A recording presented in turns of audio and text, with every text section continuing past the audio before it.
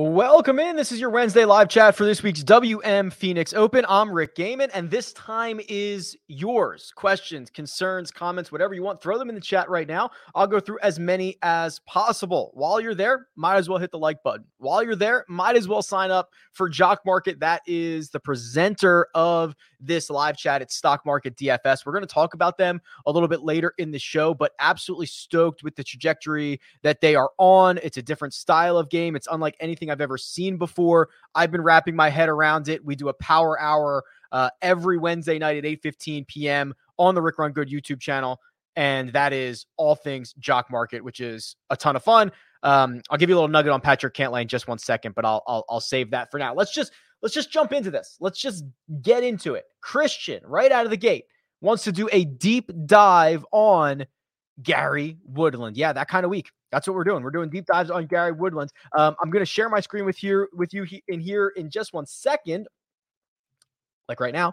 And everything you see is from my website, rickrungood.com. It is a golf data website that is designed for fantasy and betting purposes. I love it. I think you'll love it too. Here's Gary Woodland. Oh, he just eclipsed the 1,000 round mark in my database. I have 1,008 rounds on Gary Woodland. Let's see what he's been up to here recently, because I guess that's really all we care about. 3 straight missed cuts at Mayakoba, Houston, and then to start the new year at American Express, which you can start to kind of throw out some of the stuff that happened in November, right? Like, I kind of just like to look at 2022. Misses the cut at the American Express, finishes T39 at the Farmers. That was 3 measured rounds where he gained 2.75 strokes on approach. I guess that's good, but this is nowhere near vintage Gary Woodland, right? If I scroll back just to, the early parts of 2021, or obviously if you go back further, this is vintage Gary Woodland. Now, this is 4 years ago at this point, but vintage Gary Woodland is ball striking machine, constantly gaining off the tee, constantly gaining on approach, and hoping to find a good putting week. And we saw that for a lot of the last couple of years, but recently he's dealt with injury, I think it was neck, it was back. I think he ended up having surgery at some point. And we have not seen him for any consistent period of time really return to that type of golfer. So it's really hard for me to be bullish on Gary Woodland in a longer term sense. Is he going to pop some weeks? Probably. T11 at the 3M, 7th at Barracuda. Are we going to get good finishes? Probably. Will we see a consistent version of Gary Woodland? I highly doubt it, at least until the numbers start to come around. Thoughts on Denny versus Knox this week for last spot? Wow. All right. So these are 2 guys I'm pretty high on, but they do it in completely different ways, right? And if I go to the power rankings for the last 50 rounds, just golfers in this field, and then let's just sort it by Denny versus Russell Knox. So this is last 50. Denny might look better if you go a little bit further. Actually, wow. I'll tell you what. So raw strokes gained. Denny's gaining nearly a stroke per round. Russell less than a half a stroke per round. Look at the exact opposites of these guys, right? Denny is a loser off the tee and on approach, but gains around the green and with the putter. Knox is a gainer on approach and off the tee, loses in the 2 short game categories. You put these guys together, they make one really, really, really good golfer. So I think the play, if you're trying to win all the money, Mark, is Denny. I think that Knox will be fairly popular. This is a golf course that rewards the second shot. I think Knox is going to be a fine play, but what Denny's been up to, a couple of really good finishes here in a row, and the way that he does it is never really all that exciting. But if you look at the T12 at Pebble Beach, the T6 at the American Express, it's been a really good start to 2022, and I think people will not play him as much as they'll play Knox. So I think if you want to win all the money, it's Denny, but really, really close. I like both of those guys. Zach says, Rick, we need the Cam Davis whisperer's take on course fit. Spray it into the cactus emoji or bank on the eagle upside. Is that me? Am I the Cam Davis whisperer? Yeah, I think I am. So I do not like this spot for Cam Davis. I love Cam. I think there is a really good opportunity for him to make birdie, especially eagles, like on that stretch of, the 2 par 5s on the back, and then you get basically the drivable par 4 17th. It's going to be a really good stretch for fantasy scoring for Cam. I'm just worried that his range of outcomes is much wider this week than most weeks. And most weeks, it's always a very wide range of outcomes because Cam Davis, he sprays the ball all over the yard, right? Doesn't hit fairways, hits it far. You're kind of at the luck of the draw. When you get to rough or a course where there's not a lot of rough, perfect. You want to run him out there. When you get on a desert golf course and there's bushes and cacti and just like footprints everywhere in the desert, you are introducing more volatility. You could get away with it, but you could get very, very unlucky. So I just think that there are better spots to feel good about Cam Davis and that his range of outcomes is huge, huge. Garrett says, Rick, I smashed the like button. Thank you, Garrett. Can you do a deep dive on Martin Laird? I'm thinking about going down to him and finishing my lineup with him as my scrub. Yeah, this is a name I've heard quite a bit this week. The idea is that he plays well in the desert. Take that for what it's worth. I'll give you kind of my thoughts on Laird here. It's not bad. Well, it's not great either. So this is team no putt, right? This is gain strokes on approach in 6 straight, gain strokes off the tee in roughly 9 of 11, something like that. And then you've got a consistent loser with the putter. Lose 3, lose 3, lose 3, lose 3, lose 3, lose 3. And then a couple of weeks, he will gain 2.5, he'll gain 3.5 strokes with the putter. The problem is, and this is not all that uncommon, even in the weeks that he gains with the putter, what's the upside? So he gains 3.5 strokes putting at Shriners, finishes T11. That's great. You'd take that. 2.5 strokes at the John Deere, T28. Is that okay? Is that good enough? 3.8 strokes gain putting at the Memorial, T53. Well, that's not great. I would much prefer this to be when he gained with the putter, the results followed in tow. That is not exactly what we're seeing. So listen, I think there are probably a lot of people in the industry who are higher on Luke List than I am. I think it's fine. I think it's okay. If you like it, have at it. I'm not sprinting to get him into my lineups. Last man in, Keith Mitchell or Si Woo Kim. Did I say Luke List? I meant Martin Laird. Let's do the same thing here with the last 50 rounds. I like doing it this way. So let's try Si Woo versus Keith Mitchell. Last 50 rounds. Well, Keith's been a lot better. Let's go last 20 rounds just to kind of see the more recent stuff here. Yeah, Keith's still been better. Keith's been pretty darn good. Last 20 rounds, he's gaining strokes across the board. He's always awesome with the driver. That's good to see. The putter is coming around. So this is certainly, wow. I'm pretty impressed with what Keith Mitchell has done. Si Woo losing a half a stroke per round on approach in his last 20 is pretty ugly stuff. The rest of his game, sharp as well. But yeah, I would, I think I'd prefer Keith here. Scott B says, first off, your content is the best. Thank you, Scott. I hit Hoagie for an outright last week, so thank you for all that you do. Second, thoughts on Burns after a miscut. Is he cooling off a bit or chalk it up as an anomaly? Yeah, so I'm, as you guys probably know, a big believer in Sam Burns, not only in the short term, but in the long term. It's really easy to write off the 5 rounds that we have seen from Sam Burns this year. It's really easy to write those off. It's the 4 at the Tournament of Champions where he finished middle of the pack. And a lot of that event is you're playing for the first time in a while. You might be there on vacation. It's not a super serious situation. Then the 3.5 strokes that he lost on approach at Farmers, that was just the one measured round. So you could argue this is 5 they're not bad, just like not great rounds, just like slightly below average rounds from Sam Burns to start his new year. But if he's anything like what we saw at the end of 2021, he's going to be awesome, right? So I think you have to take a little bit of a leap of faith here. I'm more bullish on Burns that those 5 rounds are just kind of an outlier, and that he gets back to being Sam Burns. Here's a super chat I'll grab. So Adrian, much appreciated. Thank you very much. Hey Rick, who are a few guys you like under 7,200? I like Grace, Ortiz, and Hickok. Last year's live chat was suggested to me today. Remember that? That happens more than you'd think. I always see that where it's like, oh, look at this video from 2 years ago for this event. And I'm like, the Google YouTube algorithm like has to be has to be better than that, right? But maybe not.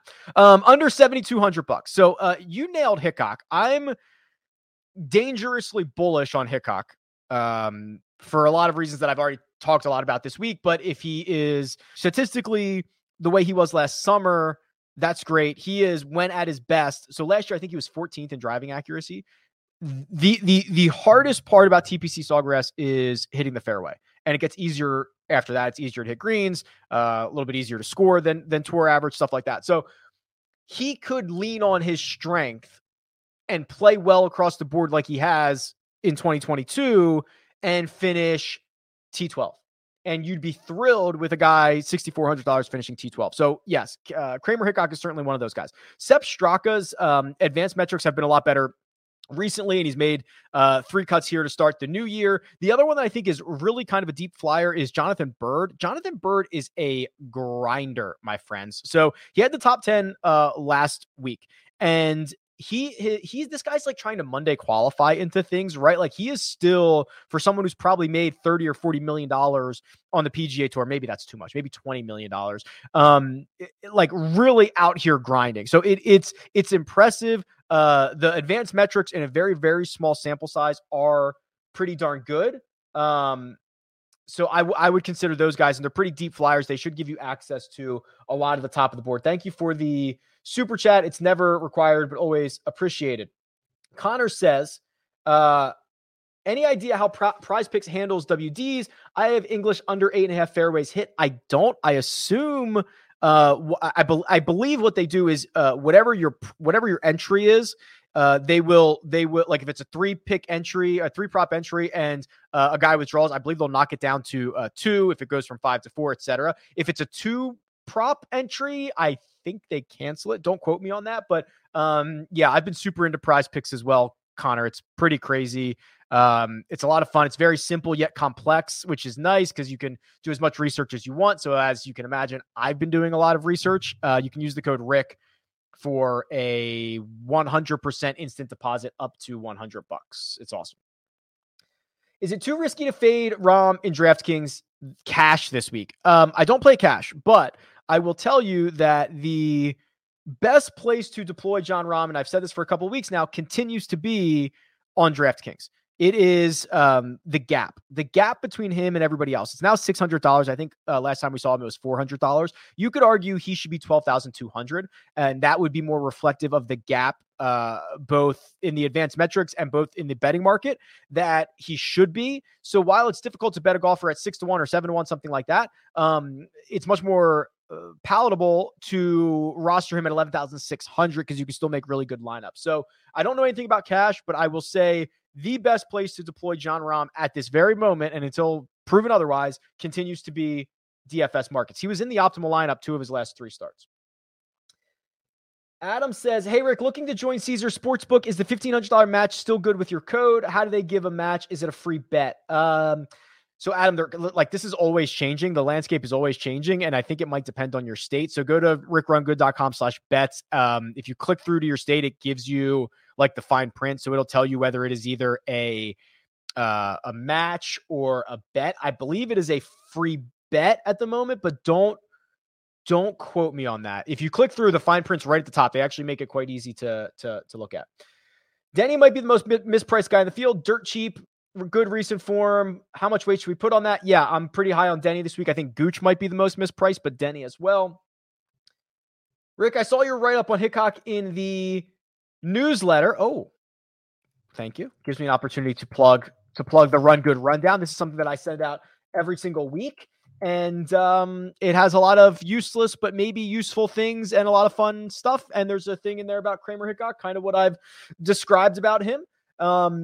What's my confidence level on him? Listen, he's $6,400, so he's not someone like you're never really going to be confident in that. But I think compared to his peers and what we've seen so far in 2022, he is someone that stands out. He stands out amongst his peers.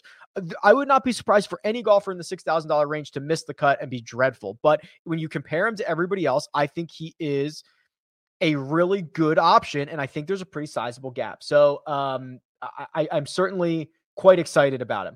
Michael says, hey, Rick, first time on here. Michael, what are you doing, my guy? No, I'm just kidding. Welcome. He says, could you do a deep dive on Henrik Norlander? Yeah, sure. So Norlander actually, was it last? He's been in the optimal lineup recently. I can't remember how recently. Maybe it was Zozo and Sanderson. I don't remember about that. Maybe it wasn't the optimal. Maybe it was just the winning lineup in whatever the big boy is. Yeah. So remember when Norlander was awesome in the summer and he was gaining strokes on approach and you saw him at the top of leaderboards and the putter was great. We are not seeing that. Even at the end of 2021, he kind of limped to the finish line. It's not been good here in 2022. He's lost strokes off the tee in 3 straight. He's a small positive on approach. He's losing around the green. He's a small positive with the putter. He's losing tee to green. He's losing to, this is kind of ugly. If you want to take a flyer on a guy, there's always an argument to try to catch somebody early, but I don't believe there's enough here to say that it's coming. So sorry, Michael. Good luck though. Real quick on Jock Market. So if you have not played on Jock Market yet, it is stock market DFS. So you can buy, sell, and now you can even short shares of athletes, not just golfers. I obviously talk a lot about the golfers, but it's not just golfers. So for example, last week, and this is that little nugget I want to show you. Last week on Wednesday, which is when the IPO is, this is the time of the week where you can actually bid on shares. And then when around 9 p.m. Eastern time tonight, those shares are going to be allocated to the highest bidders. So Tom Hoge last week went for $5.65 because he finished first.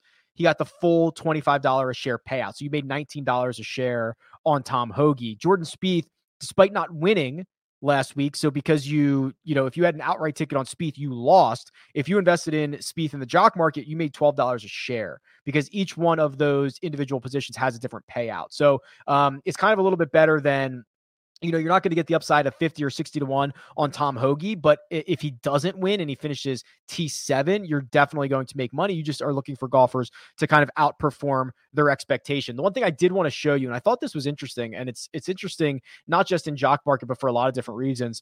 And if this data is available on my website for free, just go under data tools. It has all the history in there. Patrick Cantlay was actually $12.21 a share last week, which is the all-time high price for him. In fact, the last 2 Pebble Beach Pro-Ams have been his 2 most expensive IPOs. And he still returned a profit last week. And he still returned a profit in his 4 most expensive IPOs. And really what that says is, even when a golfer is highly anticipated and there is a huge positive sentiment on him, he is able to outperform that expectation. It's impressive. It's really impressive what Patrick Cantlay's up to.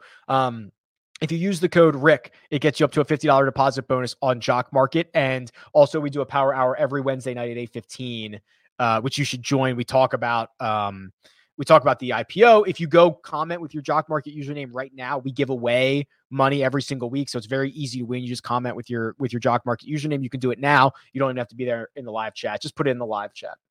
All right.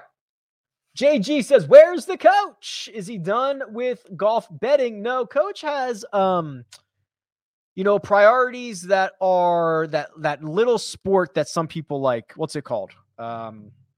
Football. Yeah, I think they call it football or footy ball, something like that. And apparently there's a big game this weekend, a big match, a big, something this weekend. And apparently coach is involved with that. I imagine that when that silly little season's over, he'll come back to a big boy sport. Hideki, I do not understand when to use him and when to fade him. He has course history and his recent form is superb. Is he worth an outright ticket and to be locked into my core for DFS? Welcome to the club, Chris. So Hideki, to me, is arguably one of the tougher guys to not only handicap, but also understand what other people are going to do. So I have Hideki at about 18% ownership right now. If you made me bet, I think he comes in lower. I think 14, 16 is probably where it's at. Hideki is generally underplayed. And now that you've got Victor back in the field for cheaper, or you could go up and get Cantlay or Justin Thomas or Jon Rahm, and it's not that big of a stretch, I think Hideki probably comes in lower than my number. So an outright, great. DFS core, I think you're onto something. He's been really, really awesome. And I just think in DFS, he is generally undervalued.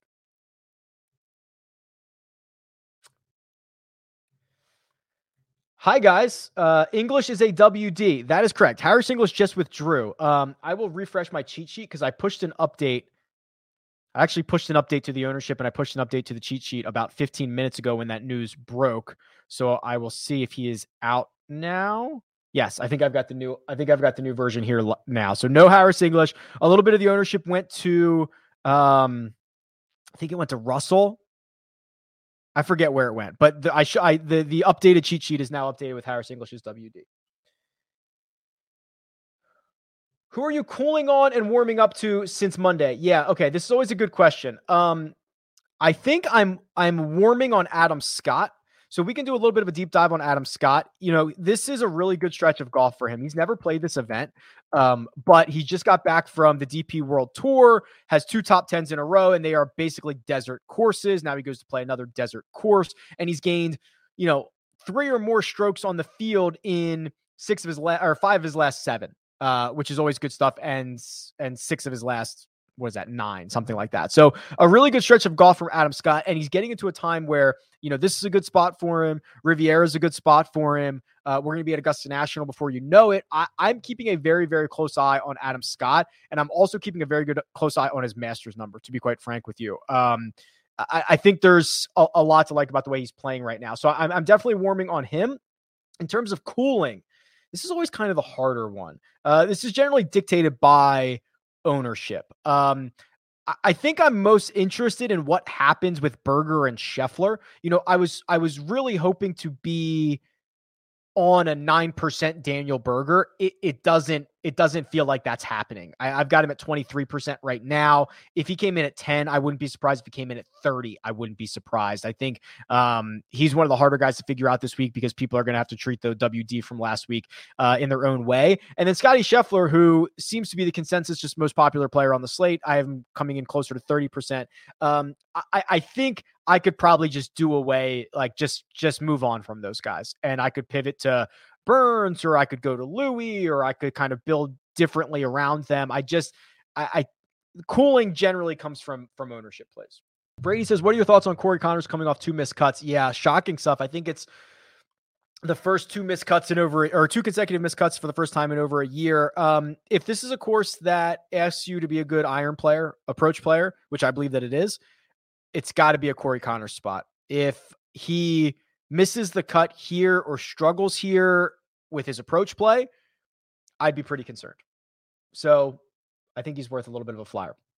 How would you rank, asks Mitch, JT, Cantlay, and Hovland with ownership involved? Okay, so I have JT at about 25%. I have Cantlay at 11. I have Victor at about 25.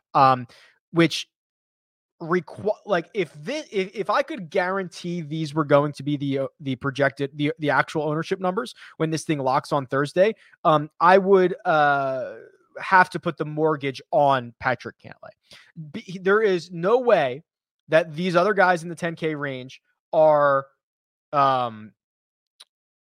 twice as likely to win this golf tournament. Patrick Cantlay, let's just do this game.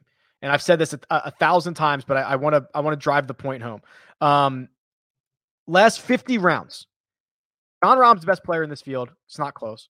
Patrick Cantlay is the second best player in this field. It's not close. So when you combine that with potential 11% ownership because people aren't excited about him, and there's all these big new names, he has to be your number 1 guy. Then it is probably, I think as much as I want to give the nod to Victor here, the lack of course history, I don't care about. But when you have Justin Thomas, who is probably coming in at the same ownership, who is elite on approach as well, and has the history, you have to give the small nod to him, which is crazy because I would almost never put Victor third in a list of 3, but you probably found the 2 guys and the ownership that I could do that in. Great work as always, Rick. Can we do a deep dive on Ghim, Reaper, Douglas, Ghim? Sure. So the Ghim deep dive is essentially one of inconsistent consistency. He has made 7 cuts in a row, though none of them are top 25s. And he is not a good putter, but he pops round by round more statistically than any of the other bad putters. So I tweeted this out, or I included it in the Run Good Rundown at some point here recently, where I took basically all the worst putters and looked at how often they are actually like a top 20 putter in a single round. And Doug Ghim did it at a higher percentage of the time than all the other bad putters. So I call him a popping putter or puttering popper or something stupid like that, which unfortunately never lasts 2, 3, or 4 rounds. So I deployed Doug Ghim for prop purposes. I deploy him for showdown. I think he's a viable first round leader, or if your book lets you bet like round of the day for second round or third round or something like that, because he is inconsistently consistent is the way that I would probably phrase that. One and done. Koepka, Hideki, or Hovland. It's probably not Koepka. Probably prefer to save him for a major and when he's playing better. Victor will be pretty popular. I took Victor in a couple of one and dones. I'd probably give the nod to Hideki here. Can we get a rundown on Henley? He appeared very high in your custom model. Sure. So this is a white Henley. It's got a couple of buttons here at the top. Oh, Russell. Okay, Russell Henley. Yes, we can get a little bit of an update on Russell Henley. I don't know if you guys will get that joke or not. So elite with the iron play. Elite on approach, right? This is why he pops in my model. The ball striking is phenomenal. In fact, if we go to the power rankings, last 50 rounds on approach, Daniel Berger's number 1, Russell Henley's number 2. You want to go more recent? Let's go last 20 rounds and see where Henley is. He is like 7th in approach play, which is just bonkers. And this is a course that, as we've seen and as I've talked about all week long, the most correlated stat to success is approach play. So that is why you're seeing it. You can also argue, and trust me, people will argue with this, that Russell Henley is a good Bermuda putter. But Rick, if the Bermuda's dormant this time of year, okay, it's overseed. You can't. I can't please the grass people. Either it doesn't matter. If you don't talk about it, they wonder why you're not talking about it. If you talk about it, they tell you that you're wrong and that it's actually 43%, whatever. But yes, Russell Henley is going to be a good play. With so many mid-priced guys winning lately, how comfortable are you fading the entire top and starting with Berger? I would not let just the last couple of weeks of Luke List and Tom Hoge say anything like, past performances do not indicate future returns, right? Like just because guys are winning in the 60s, 70s, and 80s doesn't mean that trend continues. I do think, and this is something that we talked about at the very beginning of the year, that more volatility to start 2022 without the greens reading books. Maybe that's part of it, right? Maybe it's not. Maybe it's nothing. But I do think there's a little bit more volatility. I've already bet Berger. So now if he withdraws before the event, I will get my money back. So it's kind of low risk. The only risk is that he withdraws in the middle of the event, but that's for an outright, and I got a really good number on him. I think it was 35-1. If you started with Berger on Monday, I thought you were going to be very contrarian. I thought you were going to be one of 9%. I'm not feeling that way anymore. So I think you're actually now taking on a lot of risk with Berger as kind of your anchor, and you're not really getting the reward. And if he wins, it might be a chalky win, which is just disgusting. TJ says, Rick, I'm looking to parlay the winner of the WM Phoenix Open with the Rams money line this week. Who should I pick?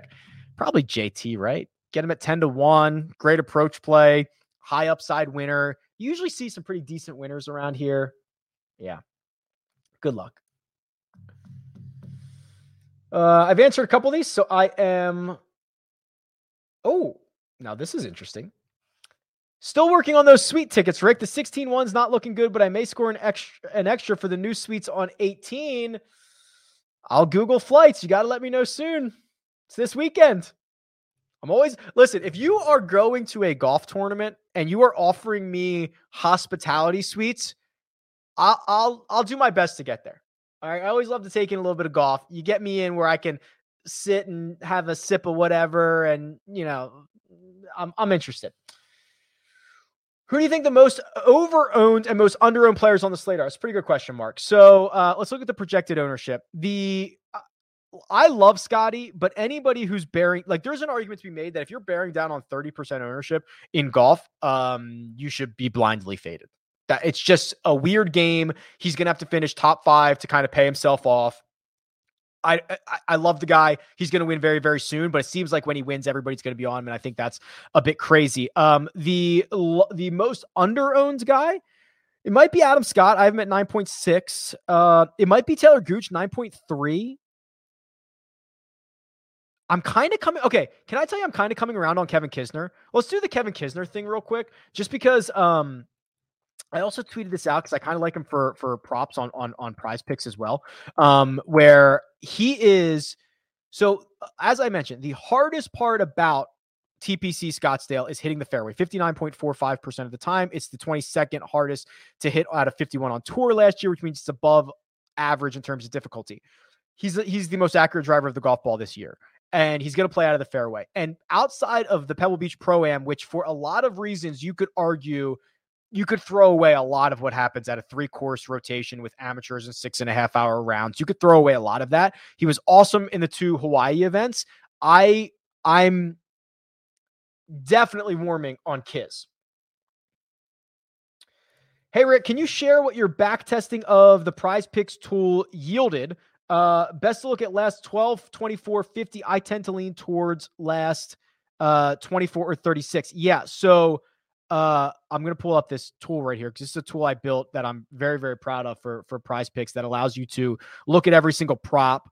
It taps into my database, which is the best, and then also takes the props from Prize Picks and says, okay, you choose the number of rounds and I'll tell you the likelihood that the golfer goes over or under. And it'll also incorporate everything that we know about the golf course. So here it is. So you can see 9.5 fairways for Abraham Answer, 54% likely he goes over in round 1, 45% he goes under. So I have not back tested this yet, Jonathan, because this is the first week I've ever offered it. So I will, as I start to get more and more Prize Picks data and more props data, I'll be able to back test this, see how good their lines are. I'll be able to check it out. I actually think for fairways and greens, I want to go shorter. I want to go like 10 or 15 rounds, something like that, because guys will get into certain swing habits, and fairways and greens are such small sample things. You kind of ride the trends. For things like fantasy points, which are just strokes or birdies,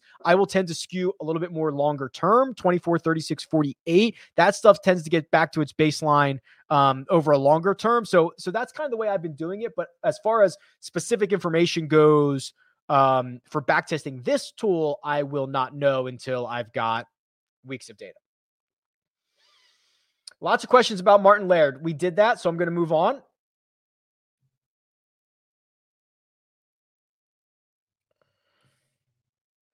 Is there any way, I don't know if I understand what this question means, Dave.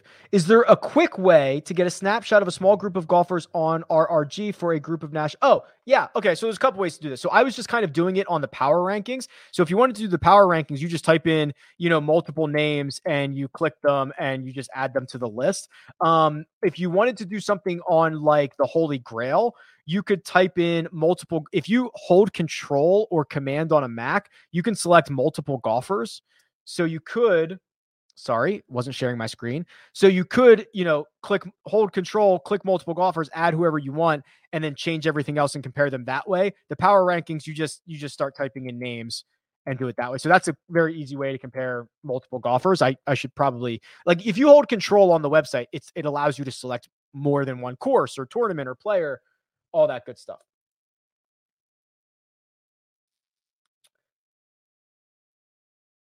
Is Jordan Spieth's recent form just too bad to hope that last week's result was enough to signal a comeback yet?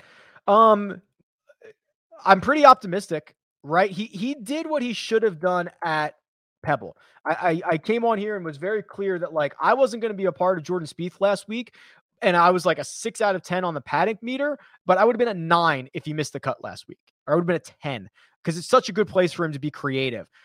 This stat line, which is really only 2 rounds at Pebble Beach, the 5.7 strokes that he gained on approach and the 1.27 off the tee is very much reminiscent of what he did in the summer. So I think those are pretty strong indicators. And this is a pretty good spot for him. Riviera shouldn't be, but it's a place you can kind of be a little bit creative. It'll be an interesting run. And I'm definitely much more excited than I was last week.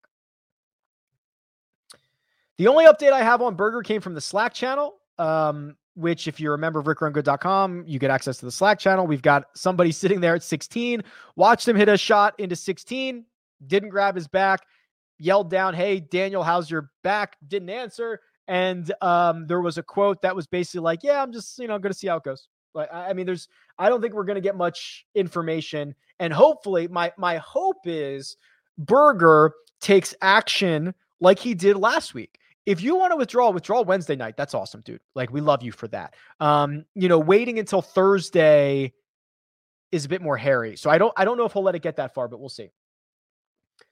Who are you betting this week? Okay, so I'll pull up my card. So, and again, this is certainly not an endorsement. I get a lot of different numbers than you guys get, and my risk tolerance is probably different than all of you guys, but I'll just kind of give you an insight of my card at the moment. So I bet Victor Hovland every single week. I don't even include it as like part of my card just because I bet him every single week.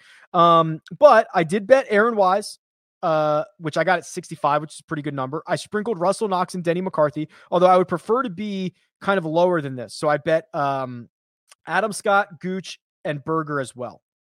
And Louis. It's actually a pretty big card, but a lot of them are, my shortest number is like 35-1. So I was able to build a pretty big card. 2 of them are over 140-1. So I was able to get, 7 guys? 1, 2, 3, 4, 5, 6, 7 guys, which is generally bigger. I generally kind of go to 5, but that's what I'm going with this week.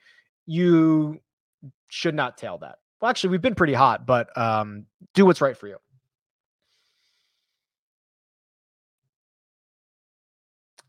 Rick, hope you're well. Thank you, Matthew. Sorry, wrong name. Best guess on the 3 highest used golfers in large field one and dones. How early is it? Yeah, it is too early to start playing catch up, I believe, but let us get like a quarter of the way through. I think that the popular golfers will be Victor, I think will be very popular. I think Bubba will be very popular, and I think Scotty Scheffler will be very popular. Those are my guesses. Trevor says, I'm in a pickle.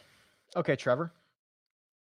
Xander, Spieth, or Cantlay. Currently leaning towards Xander, but I'm not convinced. Do one of these 3 stand out more to you for this week? So I don't know the format in which you're referring to. If it's DFS, Cantlay is probably the play. I do think that there is a lot of weird value on Xander this week. So he's cheaper than Jordan Spieth. He's $9,700. He's also just been fine. He's been like okay for his own standards since his win at the Olympics.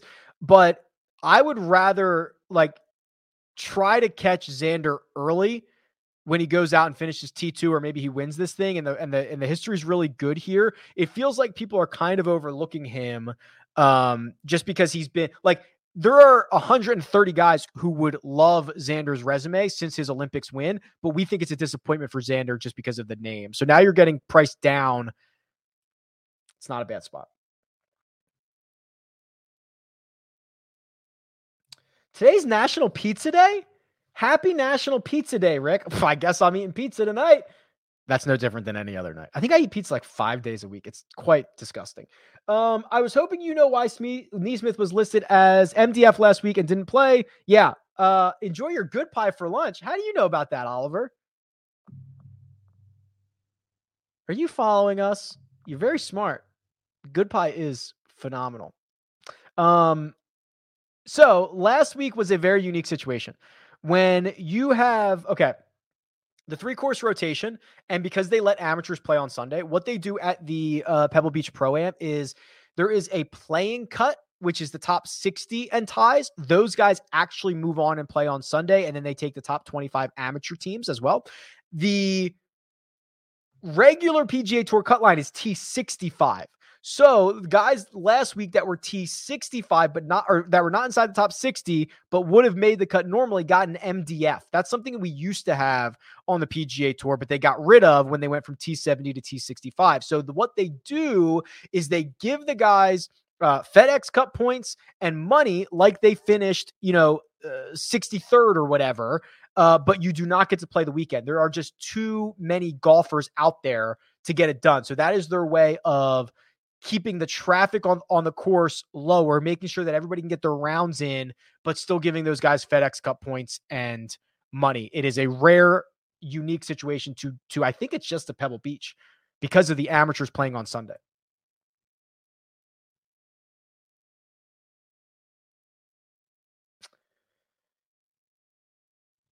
If you were to pick between Spieth, Berger, and Watson for one and done, who would your pick be? Terry, this is critical to know what your format is. I played Berger in 2 different one and dones, but in both of them, I have an alternate where if Berger doesn't finish the first round, I get my alternate.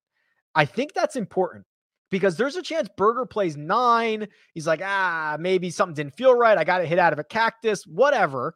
And he doesn't if he doesn't finish on Friday or Saturday, whatever, I'm screwed. But I used him in a place where we have an alternate.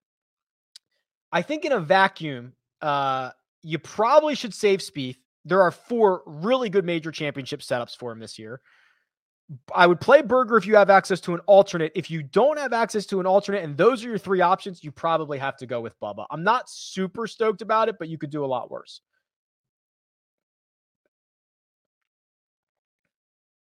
Ownership pivots in each tier. Yeah, this is always fun. So the 10K is certainly Patrick Cantlay. The 9K is either Spieth or Burns. The 8K is Adam Scott, seemingly, or Tom Hoagie, but I don't think people are. I think Adam Scott's the more reasonable one there. The 7K is Keith Mitchell, who's been really, really good recently, 6% owned. Or, I mean, Russell Knox has got to come in higher than 2.8%. Has to, right? Has to. I don't like to manually change the projections because they've been back tested and they're really, really accurate or as accurate as you can be over time with how hard this is. So I don't like to manually change anything, but that, if you just ask my brain, I'd be like, no way he comes in at 2.8%. It's going to be like 12.8%, but we'll see. We'll see. Aaron Wise is there sucking up a lot of the ownership. And then in the 6K range, there's not really anybody super popular that's going to require a pivot.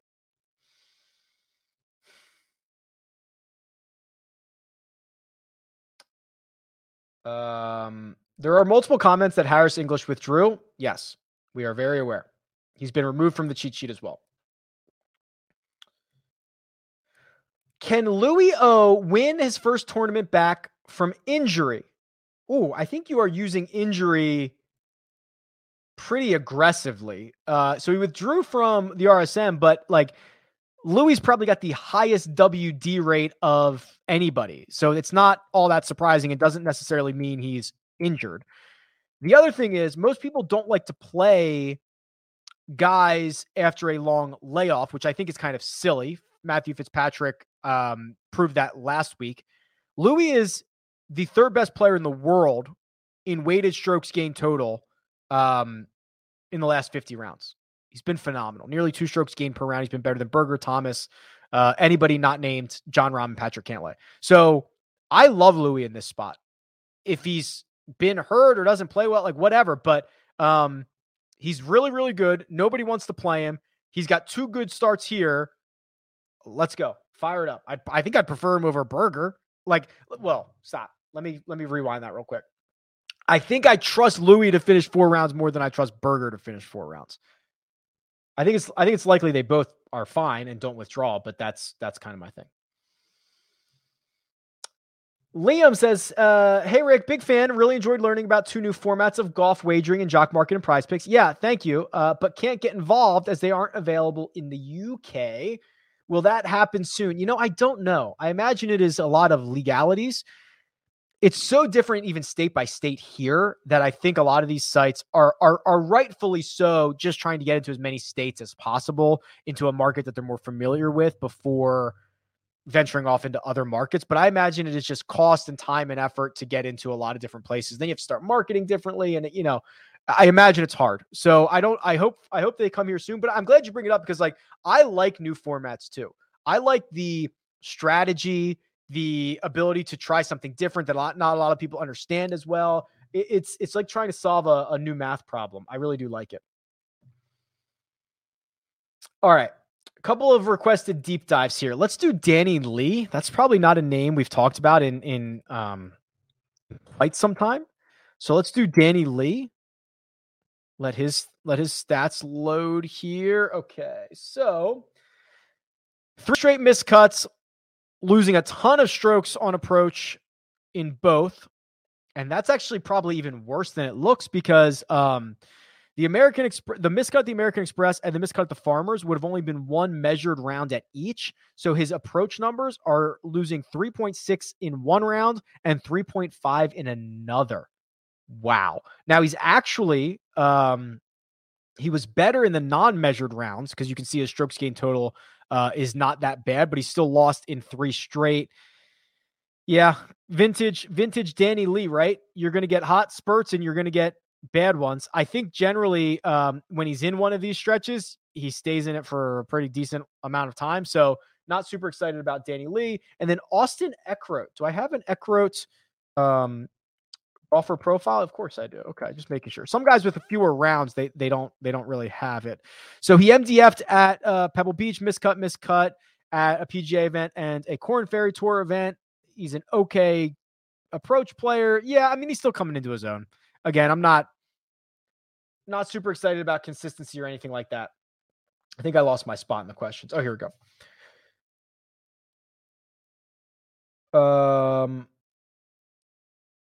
If Cantlay stays at the 11% ownership, he's almost a must play. I kind of agree. How do you normally structure your lineup? For example, how many players would you normally roster from the 10K range, 9K range, 8K, and so on? So this is clearly different every single week. I will tell you that I generally go, I don't want to say stars and scrubs, but I try to get access to like 2 guys at the top, whether it's like 2 10K guys or a 10K guy and a high 9K guy, something like that. I try to get access to 2 of those guys. I think that my strength is knowing the depth of the field better than everybody else. So I'm more comfortable differentiating between the guys in the $7,000 and the $6,000 range because I think there are edges to be found there. And I think I do that better than others. I will tell you that running the optimal lineups for every event for the last couple of years, the optimal lineup, I believe off the top of my head, is generally 1 guy in the 10, 1 in the 9, 1 in the 8, 2 in the 7s, 1 in the 6, which I know might not be all that much help, but that is generally the case. I don't want to talk about James Hahn at Phoenix. For those of you who don't know, this hurts. So Caesars messed up last year and they did not have a live number on James Hahn on Sunday. And he was included in the field. And that number was 150 to 1. And James Hahn had like a 3-shot lead as he made the turn on Sunday. And I had a lot of money on James Hahn at 150 to 1. And then Caesars figured it out. And the field was minus 150. The field on a Sunday in a live bet was minus 150 because they finally figured it out because everybody was hammering it. And he made the turn and promptly coughed it all up. So I don't like to talk about James Hahn here. He's missed 3 cuts in a row. His tee to green game is actually positive. But I don't know how much there is to be excited about here. Actually, I mean, he's missed 2 cuts in a row where he gained strokes on the field. It's kind of hard to do. And it's obviously because you have course rotations. All right, maybe it's better than I anticipated. 4 of his last 5, he's gained strokes in total. Approach is better. All right, you reeled me back in, James Hahn. Let's go, baby. We're back. He will not win. Oh, I just lost my spot. Hold on. Hang with me for a second. Golf Digest is referencing your database. Is that okay? Yeah. Anybody who wants to reference my database is more than happy to. Actually, if it's something I wrote on for Golf Digest, then I'm just referencing my database. So when I post, when I write their DFS article and I write my picks, I reference my database. So that's me. If they want to do it on their own, please have at it. And yeah, Finau is probably pretty safe. Or sorry, Simpson is probably pretty safe, is what I meant to say. I'm pretty bullish on Simpson. 12th in strokes gained total last year. Oh no. The famous producer Mina pick Mark wants. She'll send me a message. I'll tell you in a second.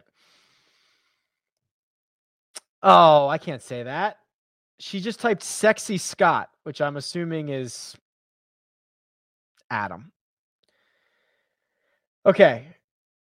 Can you talk about course history here relative to other venues? Feel like the atmosphere would make it stickier. Should we ignore course history for a year where fans were limited, not allowed? No, I don't think you should do that, Will. But you're right. It is pretty sticky, right? You'll see guys like, Hideki and Ricky for a long time, and JT and Rahm and Xander. Like guys have really sticky course history, and it's actually kind of interesting because there's a lot of big numbers lurking, right? Like you can hit your ball in the water. You can do things, especially coming down the stretch that are for like a 5-hole stretch, very, very volatile.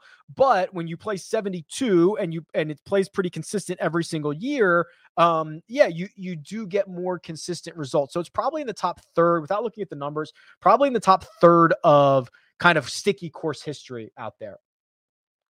Hey, Rick, thanks for your info. Was wondering if I purchased your program, is the info compatible to access on an iPhone or tablet? Tablet is way better. I know a lot of people who use tablets. The bigger the screen, the better. Your phone, probably not going to work great, right? There's just a lot of data coming in here, and optimizing it mobily has been a challenge, quite frankly. I know there are a lot of people who use it on tablets. I use it on my tablet as well, but the bigger the screen, the better.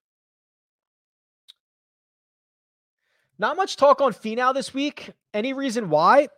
He's been okay. He's been kind of just average since his victory. The finish that he had at the Saudi International T28, like that's one of his better finishes since his win, right? He gained nearly 4 strokes on the field. He actually had a better result, T7 at the Hero, but he only gained 3 shots on the field that week because that's only a 18-person field. So he's just been kind of tough for the last couple of months, and the putter is gone.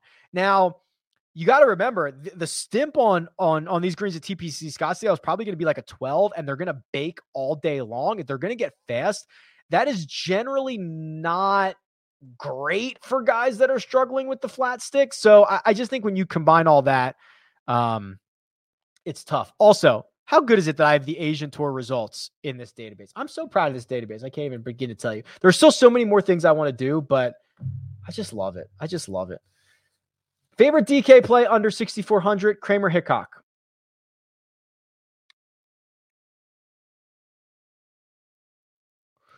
What's good, Rick? Longtime listener. I can't find Cam Young. Do you think he's a good shot? So you're probably not going to find him on DraftKings, right? Because he just got added to, or he just got added to the real field 30 minutes ago, an hour ago. So it's probably too late for DraftKings to add him to the player pool. He's on my site. You just have to uncheck the box, load field, and you can kind of look at what he's been up to. And it's pretty impressive. He's a very good driver. We've seen him kind of have 1 good round, and then we've seen him kind of have 2 good rounds and 2.5 good rounds. He's still figuring it out, coming up from the Korn Ferry. He's still very much figuring it out, but winning pedigree, won back-to-back weeks last summer on the Korn Ferry. That's all impressive stuff. He's just learning. I don't know what you mean by if he's a good shot, like top 20, you'll probably get pretty good odds on him. Yeah, that'd be great.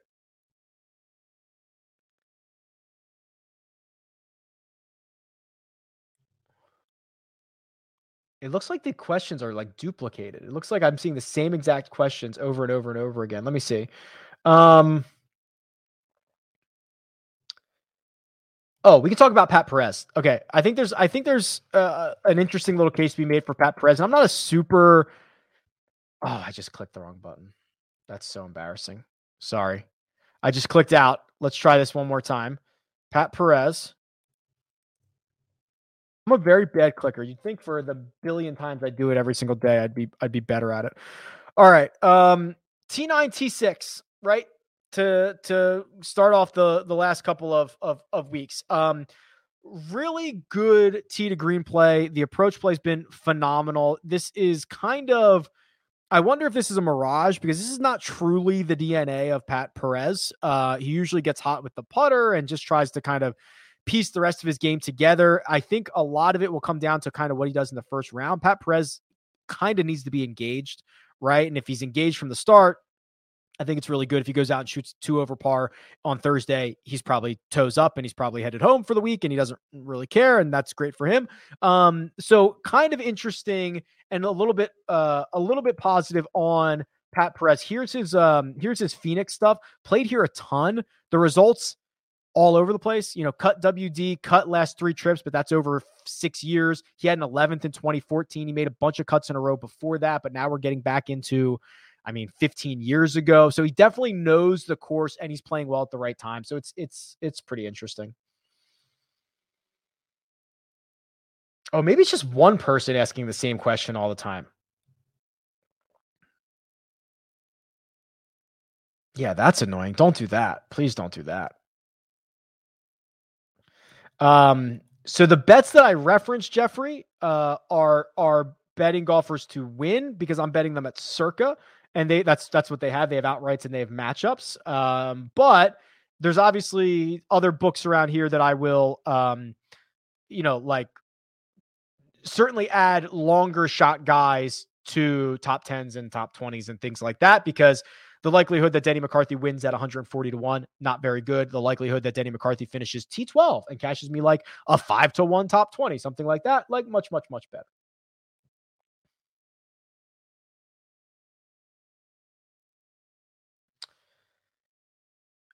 Let's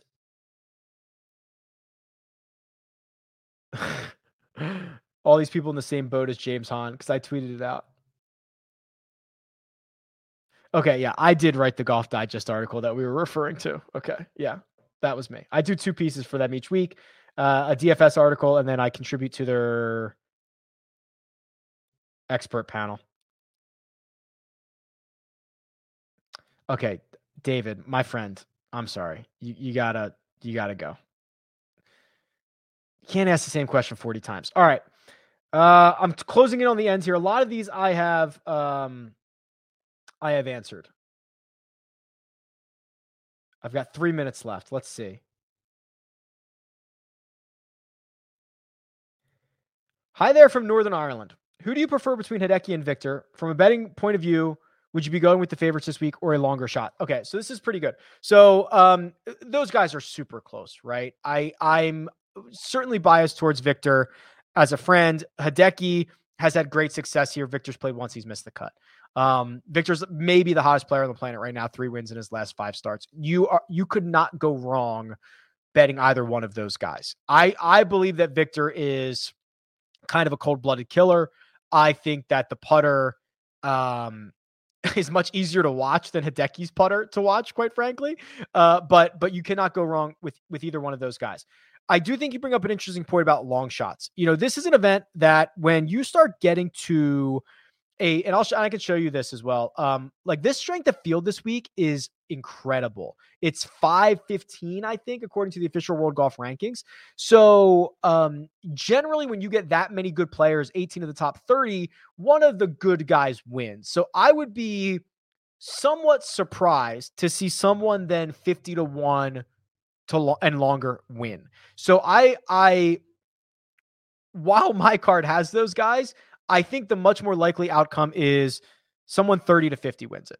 And I kind of start to draw the line a little bit at like Gooch, Adam Scott, that part of the board where I think there is just so much win equity. And I think I'm going to have a similar sentiment next week as well. Riviera, very challenging track. It's going to be a great field. You're probably going to get a pretty good winner. I'll show you this on the way out because strength of field is is really interesting. So if you go to the Holy Grail, I have all of the strength of fields loaded in. So what you could actually do is go and look at, say, strength of field between 500 and 600. This will rule out major championships. So you could, because those are usually higher, but you could extend it 500 to 900 and just kind of look at the golfers since 2008 that have really excelled in these strong fields. And for example, Xander Schauffele is number one. He's gaining 1.65 strokes gained in these types of events. It's a lot of WGCs, it's Zozos, it's Memorial, it's Arnold Palmer, it's Tournament of Champions. That's the nature or the class of the field that we have. Patrick Cantlay's number two. Maybe the biggest surprise is Emiliano Grillo. So Grillo has 29 rounds and got DQ'd apparently from the 2020 API, but still gained strokes on the field. Before that has been really good. A couple of top 10 finishes, a few more top 20s. It's an interesting thing to note. Roger Sloan as well, but he only has 4 rounds. That's only one event, T23 at the Arnold Palmer. So this is kind of something to look at. You're going to see a lot of really familiar names, right? Jon Rahms and Xander Schauffele's, but some of these other guys that pop that are value, I do think are quite interesting because the strength of field it's legit. It's absolutely legit. All right. I think that'll do it. As always, appreciate you guys hopping on. Absolutely hell of a time. Tonight, Jock Market Power Hour, 8:15 p.m. Eastern.